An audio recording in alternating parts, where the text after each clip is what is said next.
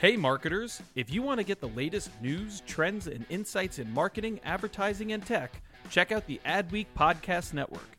Learn from leading voices across media and marketing with original shows like Yeah, That's Probably an Ad, Marketing Vanguard, and Tech Magic with Kathy Hackle. Start listening now by searching Adweek wherever you listen to podcasts. My dad works in B2B marketing. He came by my school for career day and said he was a big ROAS man. Then he told everyone how much he loved calculating his return on ad spend. My friends still laugh at me to this day. Not everyone gets B2B, but with LinkedIn, you'll be able to reach people who do. Get a $100 credit on your next ad campaign. Go to linkedin.com/generate to claim your credit. That's linkedin.com/generate. Terms and conditions apply. LinkedIn, the place to be, to be. Hey, this is David. Before we get started, I just want to make sure you know about a new awards program that we just launched. Then submissions are now open. It's the Adweek Podcast of the Year Awards. So if you work at a company that produces podcasts or you're involved with a podcast professionally, you'll definitely want to check it out. We're honoring podcasts and individuals across 20 different categories. Some of those cover types of podcasts like thought leadership podcasts, creativity, technology, all sorts of different types. We've also got awards for individuals like Executive of the Year, or Podcast Innovator of the Year, producer, host, editor. So it's a really great program that is going to honor people who I think don't really get a lot of appreciation, or definitely don't get enough appreciation for all the work they put into shows like this one, although ours isn't eligible, but yours could be. So check it out at podcastoftheyearawards.com. Or just go to adweek.com and look for events at the top, and you can find the Podcast Awards link there, or go to podcastoftheyearawards.com. Thanks, and I hope you enter.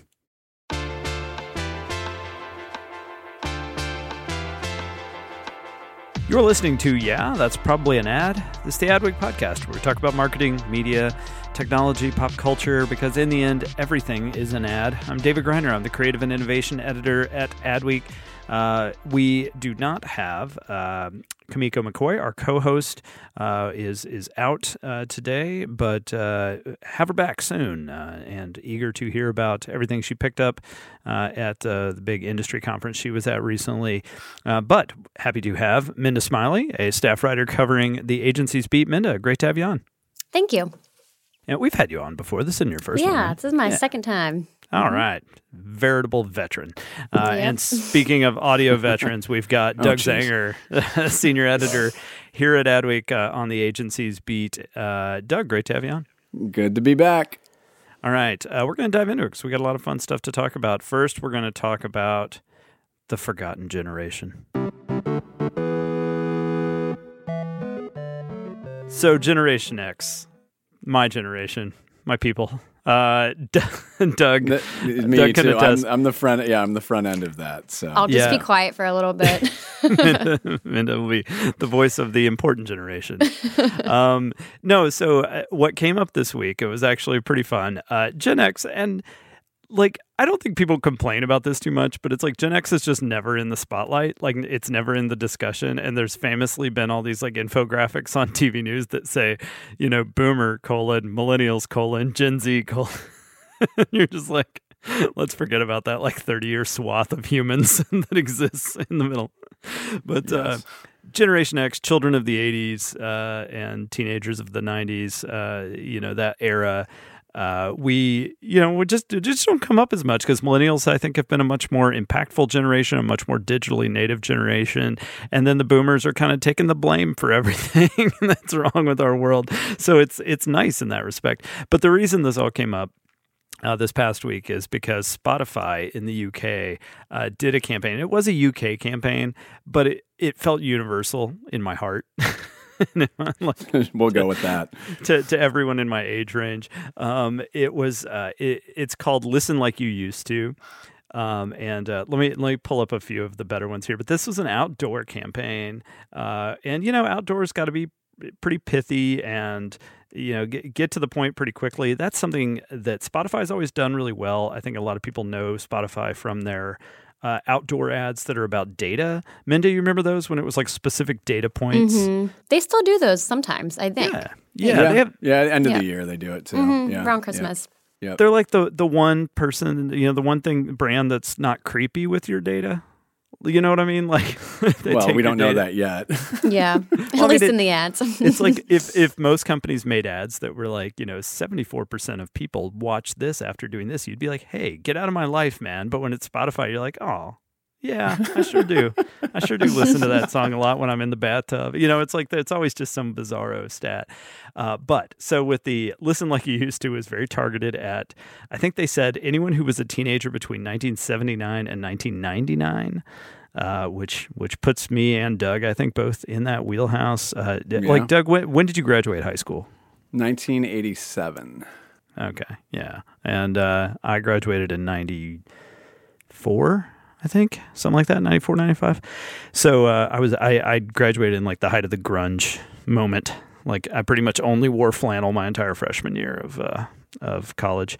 And you didn't live in Portland or Seattle. I'm impressed. I lived in Alabama, man. It was like 900 degrees. I was wearing flannel. Questioning those life choices. Yeah, it was fun. So these ads basically contrast a year with 2019. So there's one that says 1995, Smashing Pumpkins. 2019, Smashing Avocados. One of my personal favorites, I don't know if this will come across in audio, 1983, UB40, Red Red Wine, which of course was a hit song by the band UB40. And then it says 2019, UB40, Red Red Wine. So now you're 40 years old and you drink tons of red wine. The math doesn't quite line up, but I'm going to say that it's still spiritually, it's a message that I think everybody, that was the one that I think cut right to the quick for a lot of people. We're just like, oof, oh man. Like, you're 40 now, and you're just sitting around guzzling wine, thinking about your glory days. One said 1979, London Calling, 2019, Conference Calling. That was another one that hurt a little too much. And then they had some that were kind of very British, I think, but most of them felt pretty good. The 1988, you're 24-hour party people, and 2019, you are 2 to 4 hour party people. It's like, ooh, right to the bone. Although millennials have to agree on that. Like, I feel like millennials are even the first to be like, right, I've been out for an hour now. I think it's time for me to be in bed. Yeah, right. I can attest to that. So this campaign was from a London agency called Who, What, Why. I think the What is W-O-T. Doug, I had not heard of them before. Had you heard of these guys? No, I hadn't. Yeah, which says a lot. You're kind of a London agency nerd, so, That's one way of putting it. Sure, we'll go with that. Yeah, well, it's like you're into the London agency scene, which is a very cool agency scene. Yep. And it's been having a hell of a run the last few years. You've got shops like Uncommon and Lucky Generals, and I mean, just a ton of really good shops in London, despite the kind of economic anxieties of living in Britain at the moment. Or anywhere on the earth at this moment. It seems like London's having a great time.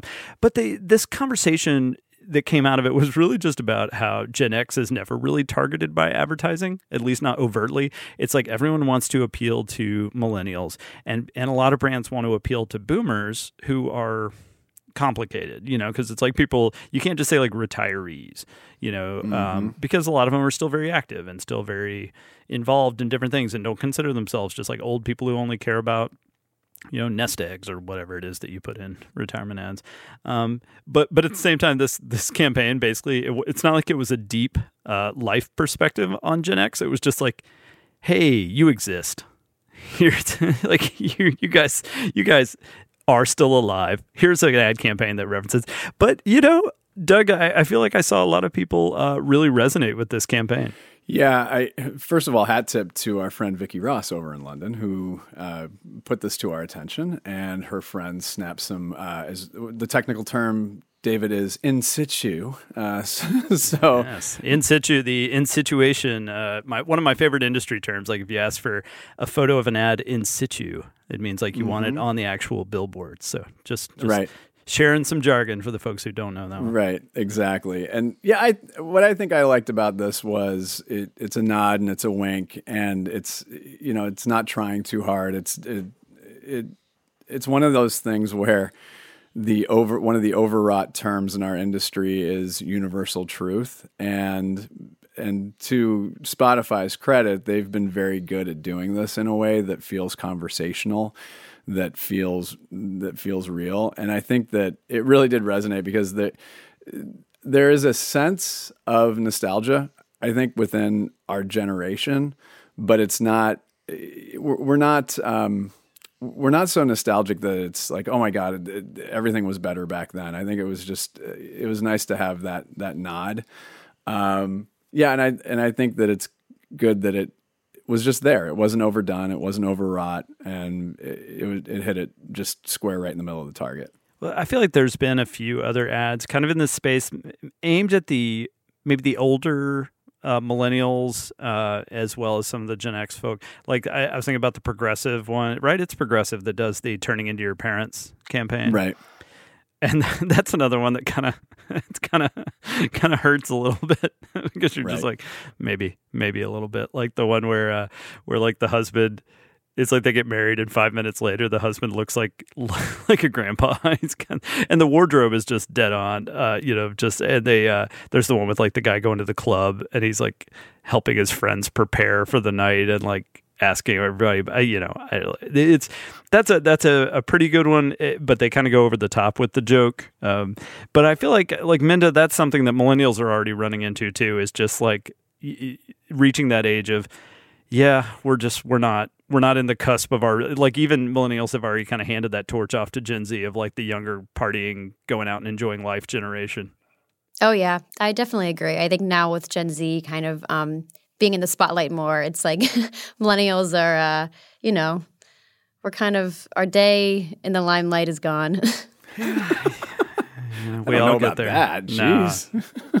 We're still counting on you. Like, all right. You still got time to save the world. But I don't know. I just feel like Gen Z is now like what you're always hearing about. Yeah, and it's this sparked a lot of different discussions too. I saw about how different cultural groups and if you grew up Black in a city, like your perception of the 90s is very different. Then so like it made me kind of realize like I have this very typical suburban white view of growing up in the 80s and 90s, And I had some good conversations with people who are not, friends of mine who are not white and grew up with very different music and different, cultural milestones. And so it's generations are, famously complex things. You can't just pin them down. But I enjoy those conversations. I like when I think everyone agrees that when advertising tries to target an entire generation, it tends. Yeah, it's kind of silly. Yeah, it's like you tend to lose any sense of nuance whatsoever. And it's just like, didn't you love SpongeBob? Like, you can't really. Yeah, what was yours? What was your cartoon of choice, Minda? I was more Rugrats. I could see that with you. Yeah, that's acceptable. Yeah, I was like very loyal to Nickelodeon. I refused to watch the Disney Channel. So edgy of you. I know. But yeah, so like any 90s Nickelodeon cartoon, I'm a fan of. Hey man, and now it's all coming to streaming. Your Viacom, your Viacom streaming services, and it's so I'm sure that'll be a conversation for another day. It's like I'm waiting for all these streaming services to actually really materialize, so we can really start arguing about which ones are worth, or actually worth. But right now, it's like there's 25 coming in the next year, right? And they're all going to be, they'll all morph into one thing, and it'll just be called Plus Plus. They all have the same. They all have the same name. Yeah. So it's this, Viacom Plus, Disney Plus. Oh yeah, all streaming services must have a plus now. I mean, if you're like when Peacock rolled out the other day, I was just like, "You mean Peacock Plus, right?" I'm not subscribing to some base Peacock. Like I need the full Peacock Plus. Like look at the iPhone, right? They know what's up. Put out that iPhone Plus. All right. Well, that was enough generational backtracking, but hey, Gen X, we're here for you. It's nice to celebrate the fact that it still exists. But now let's move on to give some updates on the climate coverage that we talked about last week. We're going to take a little break, and we'll be back to talk about all that. All right, we're back. If you listened to last week's episode, we talked about how we were embarking on participating in an effort called Covering Climate Now. This was effort involving, I think, more than 250, probably even more than that, publications around the world who were participating in this. Adweek was very proud to participate, but basically to do our best to highlight how sustainability, climate change, a lot of these topics are affecting the industries we cover. It certainly comes up a lot with marketing. And I was very proud with Adweek's contribution to this. At one point, I think halfway through the week or so, we had contributed more content than any other publication to Covering Climate Now, which was very cool to see just how much our staff had to contribute to this, and then how much our industry really was contributing to this conversation. Minda, you covered some of the really interesting ones from the larger agency perspective, especially it sounds like in Britain, it just feels like they're a little ahead. There's a lot of love for the British agency world in this episode, but it sounds like they're kind of ahead of the game on this issue. Yeah, they're definitely leading the charge. I mean, one of the stories I wrote this week was about this group called the Purpose Disruptors, and they kind of started last year very informally. It was just this group of agency execs that would just kind of meet in a pub every week and just talk about climate change and the industry's role in climate change and what we can do. And they've really picked up steam the past few months. They've gotten some initiatives out there to kind of rally the industry together.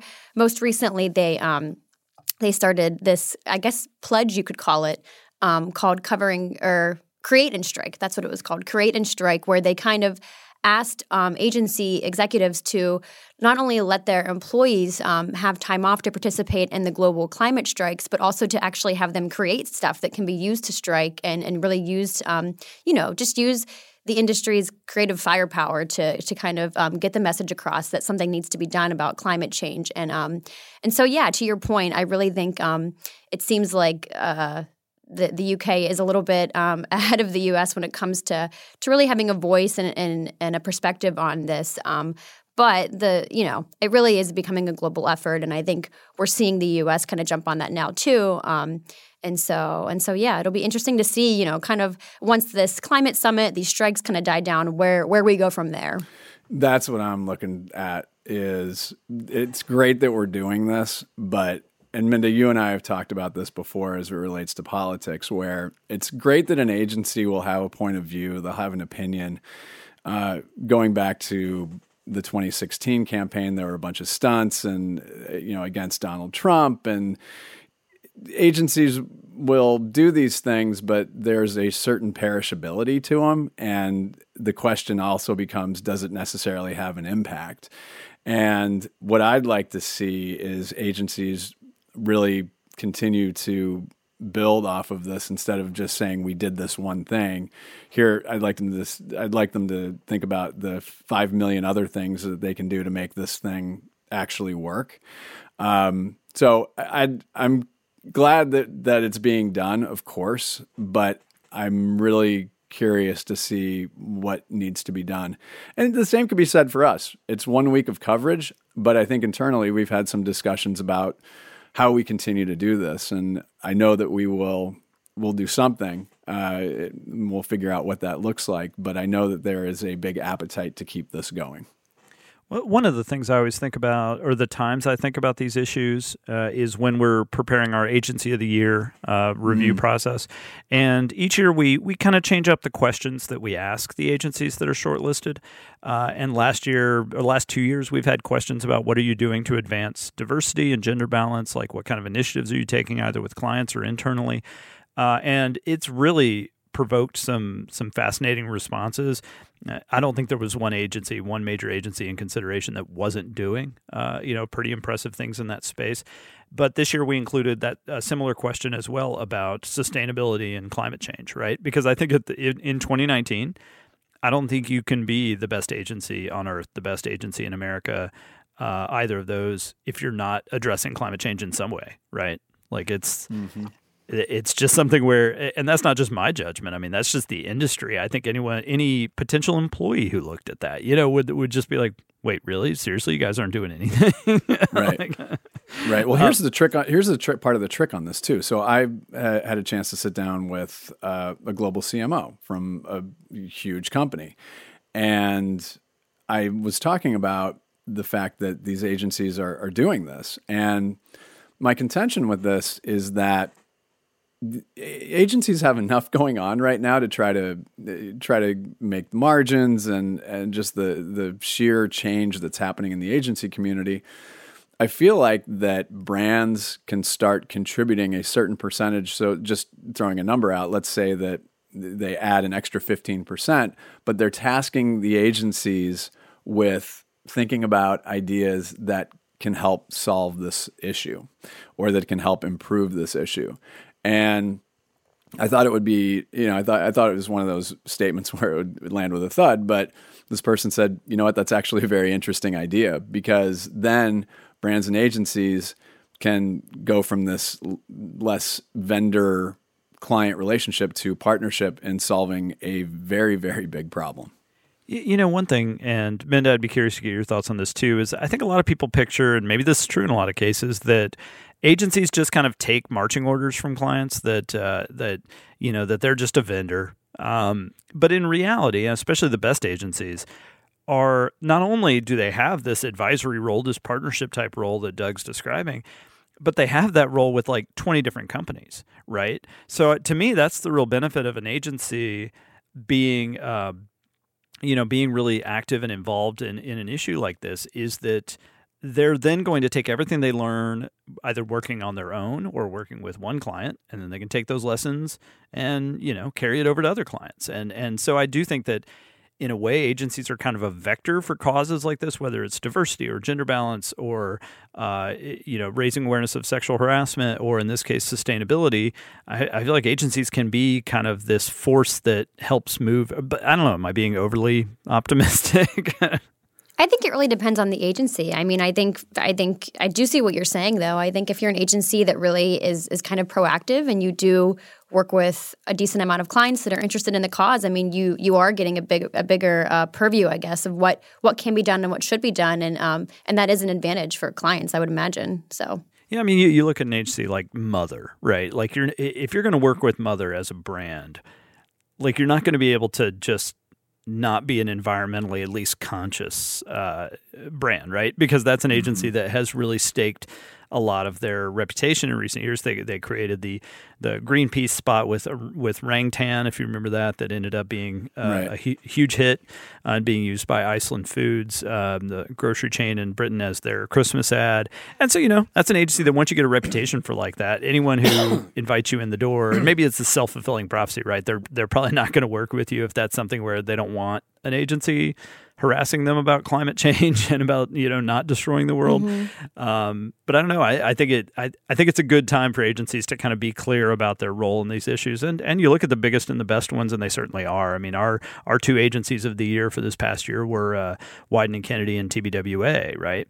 And those are two that Wieden more so on the social side of things. Like, if you follow Wieden & Kennedy on Instagram, like none of their posts are about shoes.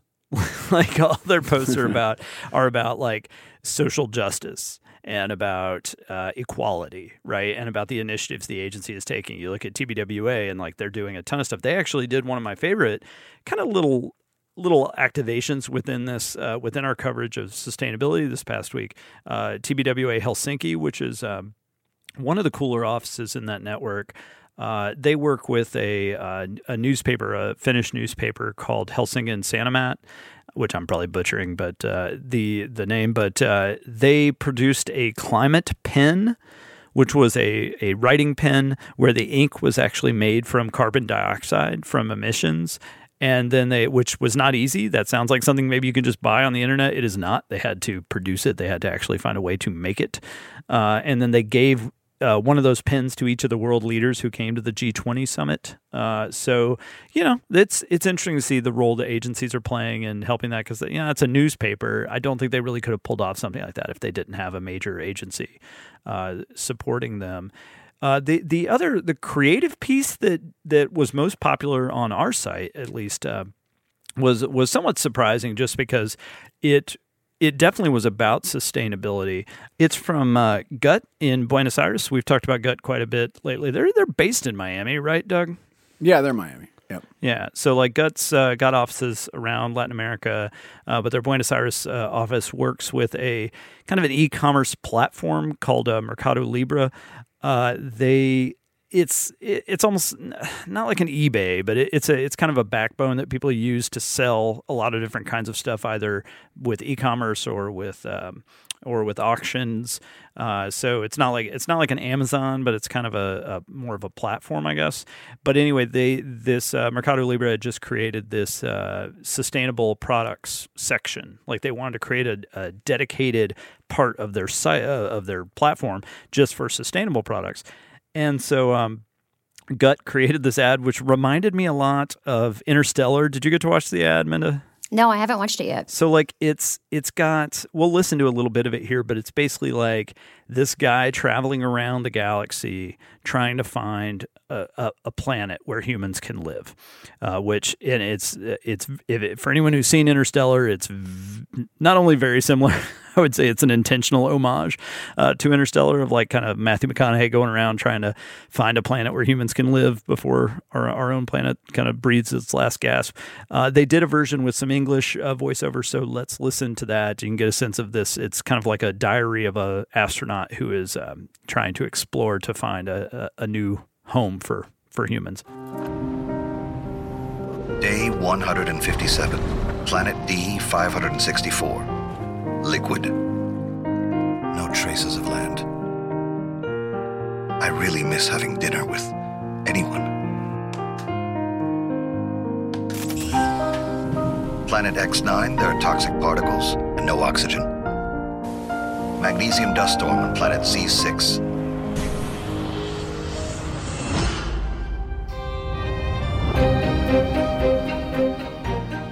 So the ad ends with him finding this perfect planet, and of course it's the one we already live on, where we have, oxygen and plants and water and land and everything we need, but we don't really take care of it, and that's the whole point of the ad, is basically that we roam the galaxy looking for things that we don't appreciate having here on Earth. We just dump chemicals in our water. But if we found drinkable water on another planet, we'd be like, oh my God, this is the most incredible discovery ever. And then here we have it all over the place. And we're just like, whatever, put bleach in it. So it's, it's a Blake. Yeah, sorry. It's a simple ad. It's not a simple ad in the sense that it's very cinematic, very well done. I think this is one of the most cinematic ads I've ever seen out of Gut. They're not a very old agency. And this is one of the biggest ads of theirs I've seen, but it's simple in the message, right? And just in this message that, like, if we found this stuff anywhere else, we would think it was the greatest discovery in human history. And yet, having access to it all now, we just take advantage of it. That post, our write-up about that ad was hugely popular, which says a lot for it being, it's an ad for a South American marketplace. It's not like people were reading it because it was about IKEA or whatever. I think just something about it really resonated with people. Doug, did you see anything else that really kind of got your attention creatively? I think a lot of it was really brand driven. So a lot of it is more wide scale programs. On our team, Patrick Culp writing about HP, and then I followed up just talking a little bit more about the program that they're doing in Haiti. And these are really actionable things that at least this company is doing. They harvested and collected, I think it's over 1 million tons of plastic bottles and usable plastic for cartridges. And they're also using that plastic for an actual laptop. So there's progress in that. And I thought that it was just interesting because it looks like a lot of the brands around that are working on this more intensely they're really thinking very, very big on this. Again, it seems big when you read it, but in the grand scheme, the hope is that it's actually making more than just a marginal impact. And I think one thing to bear in mind too is that with our coverage this week, which I thought was clearly you've articulated how outstanding the coverage was, but one thing that I think about as we move forward is, yes, it's great that we're celebrating all of these successes, but it's important for us to really look deeply into what these companies are doing in the grand scheme. So does that mean looking a little bit closer into their practices, and then companies that are on the flip side that aren't, it's not like Adweek is going to start covering the coal industry,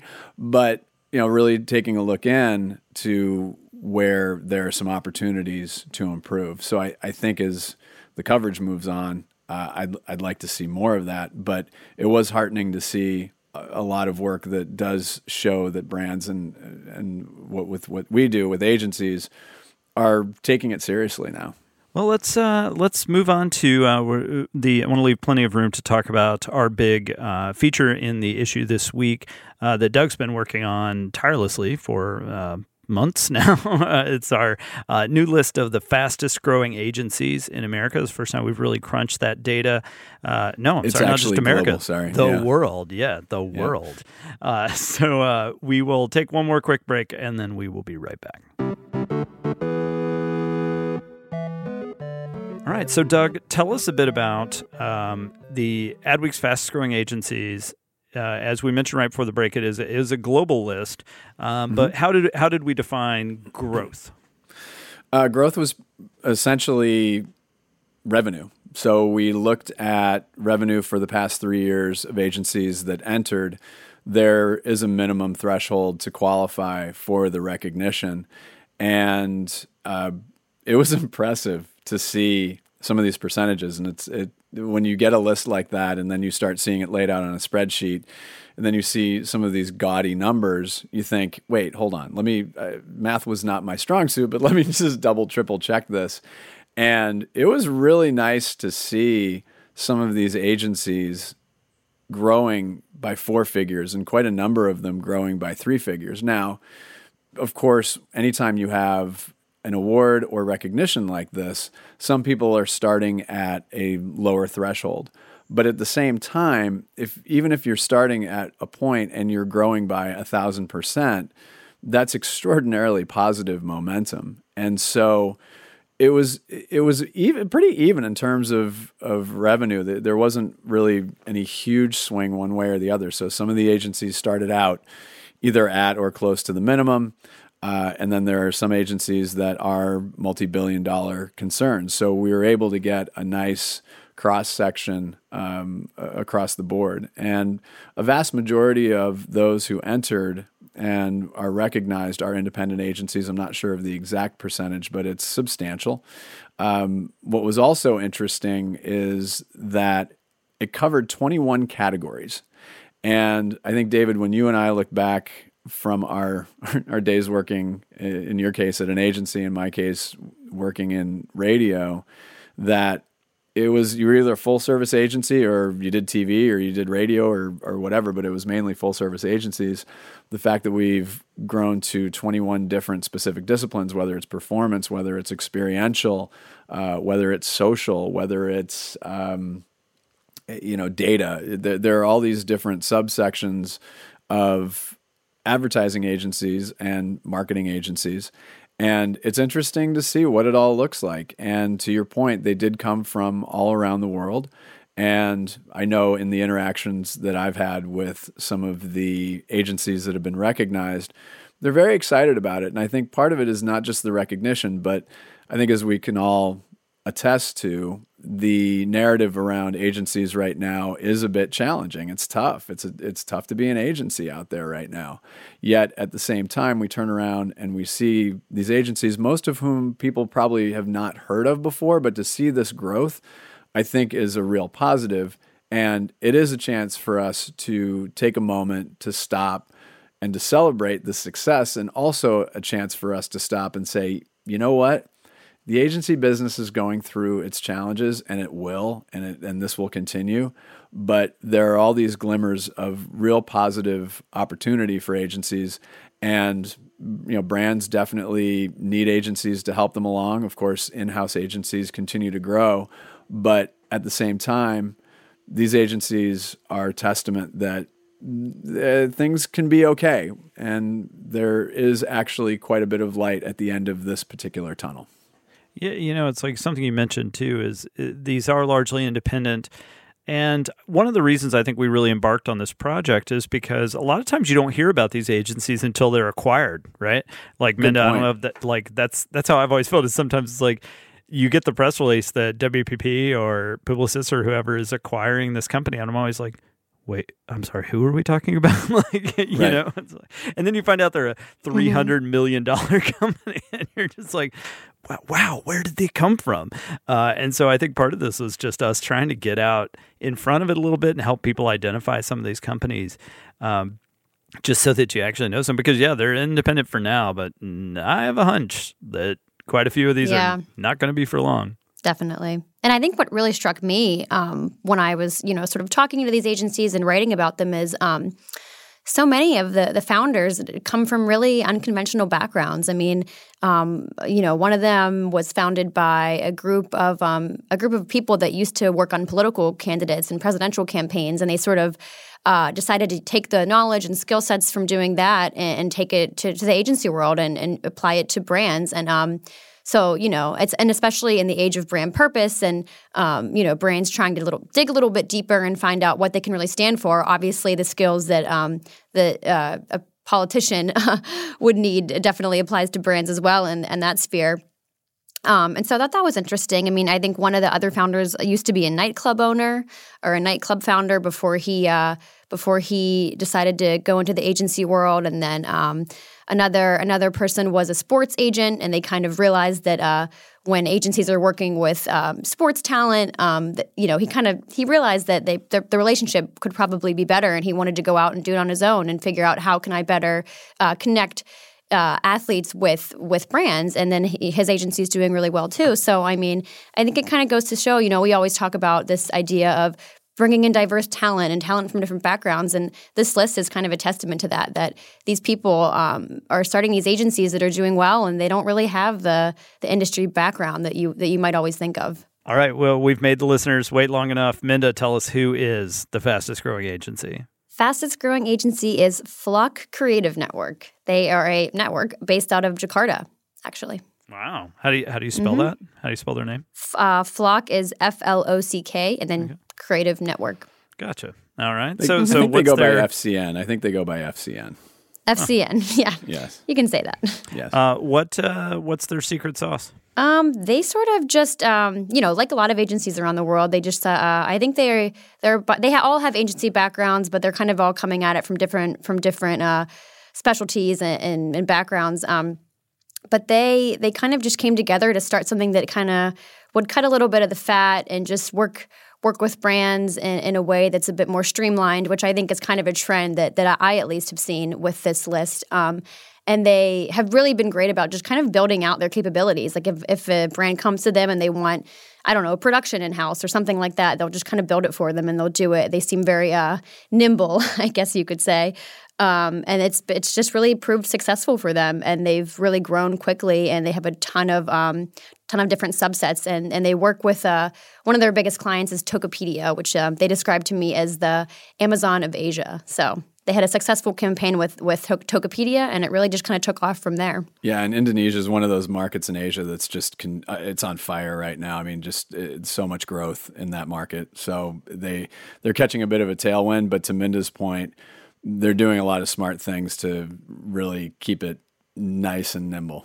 Were there any other either countries or cities like Jakarta that you saw on the list in terms of kind of, not to say surprising, but you know what I mean? Not New York, not Seattle. Any cities jump out at you too?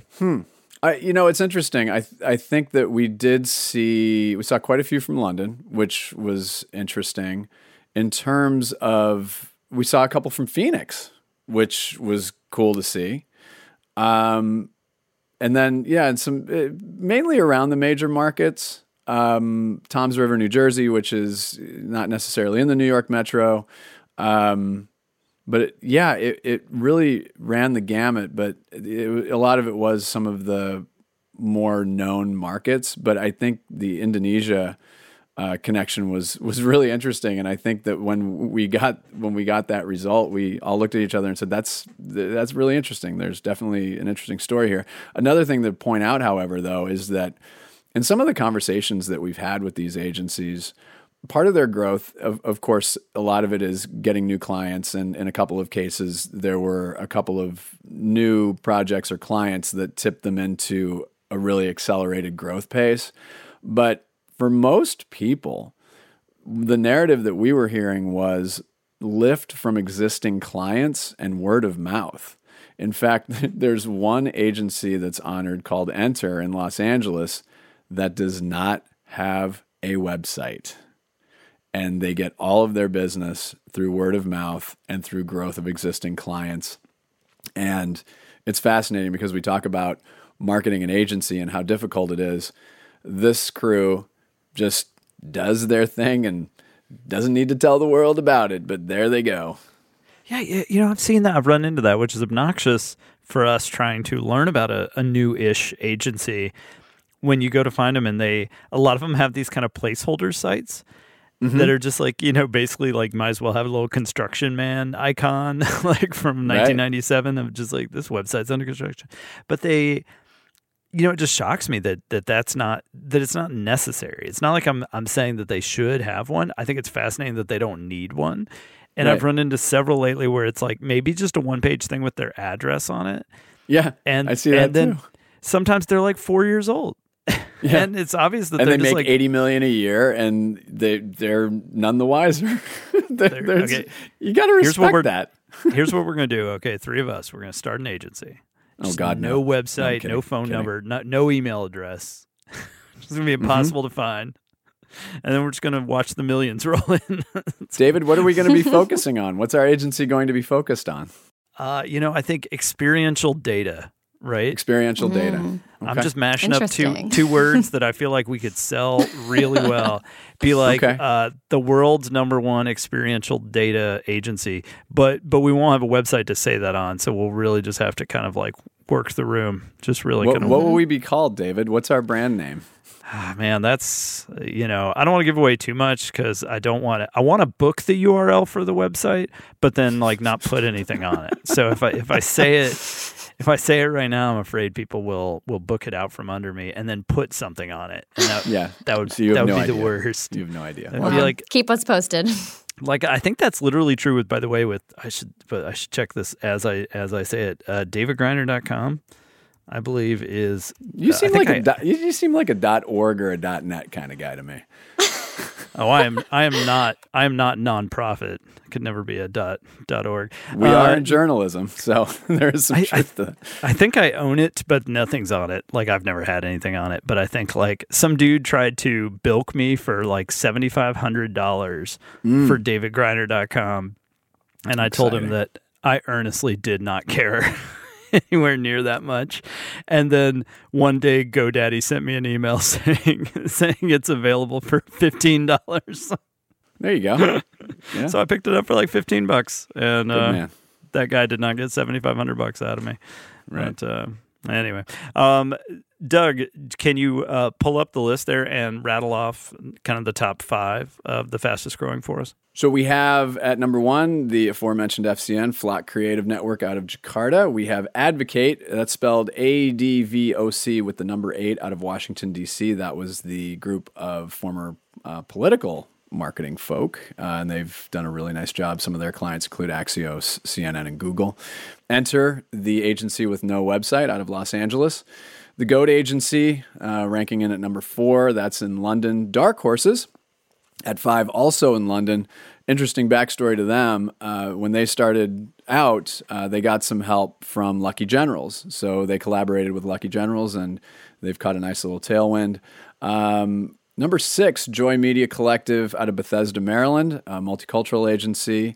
Number 7, Highfield in New York. Number 8, Highlink Digital, which they're based in China, actually. It's a Chinese agency, but their U.S. operation is based in Santa Monica. And number 9, David, you're familiar with this agency, Quirk Creative out of Brooklyn. And the founders of that were on Adweek's Creative 100. And then number 10, Mute 6 out of Los Angeles. All right. Well, thank you. And I encourage everybody, definitely check out our fastest growing agencies. If you go to adweek.com or look up, just Google Adweek fastest growing agencies, you will find the full list and Minda's write-up and other write-ups on those agencies. So thank you both for all the work you put into it and for walking us through some of those. Doug, not to end on a downer, but I believe you wanted to tell us about a loss that the agency world suffered this past week. Yes, unfortunately, the CEO of North America for M&C Saatchi, Hugh Griffith, passed away at the age of 55. According to his wife, Kate Bristow, who is a partner and chief strategy officer at the agency, said that he was diagnosed with a rare and aggressive cancer 3 years ago. I know Kate. I've had a chance to meet Hugh once, and just knowing what I know about the LA market, it's huge. It's a huge market, but it's one of the most together collective markets that I've ever seen, quite frankly. I mean, it's similar to London where it's huge, but everybody, even though they're fighting tooth and nail for business, they still root each other on quite a bit.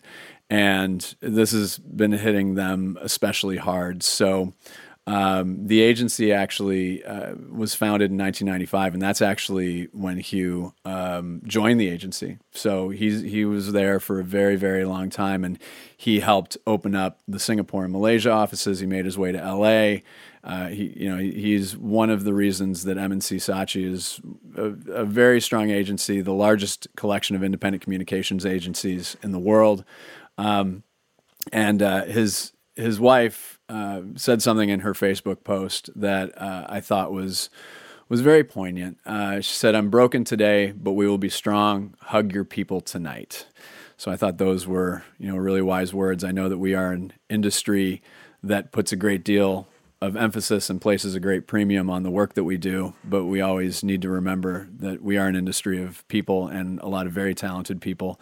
And unfortunately, it takes times like this for us to remind ourselves of that. So best wishes to, of course, his family, and also to the agency, and also the LA agency community as well.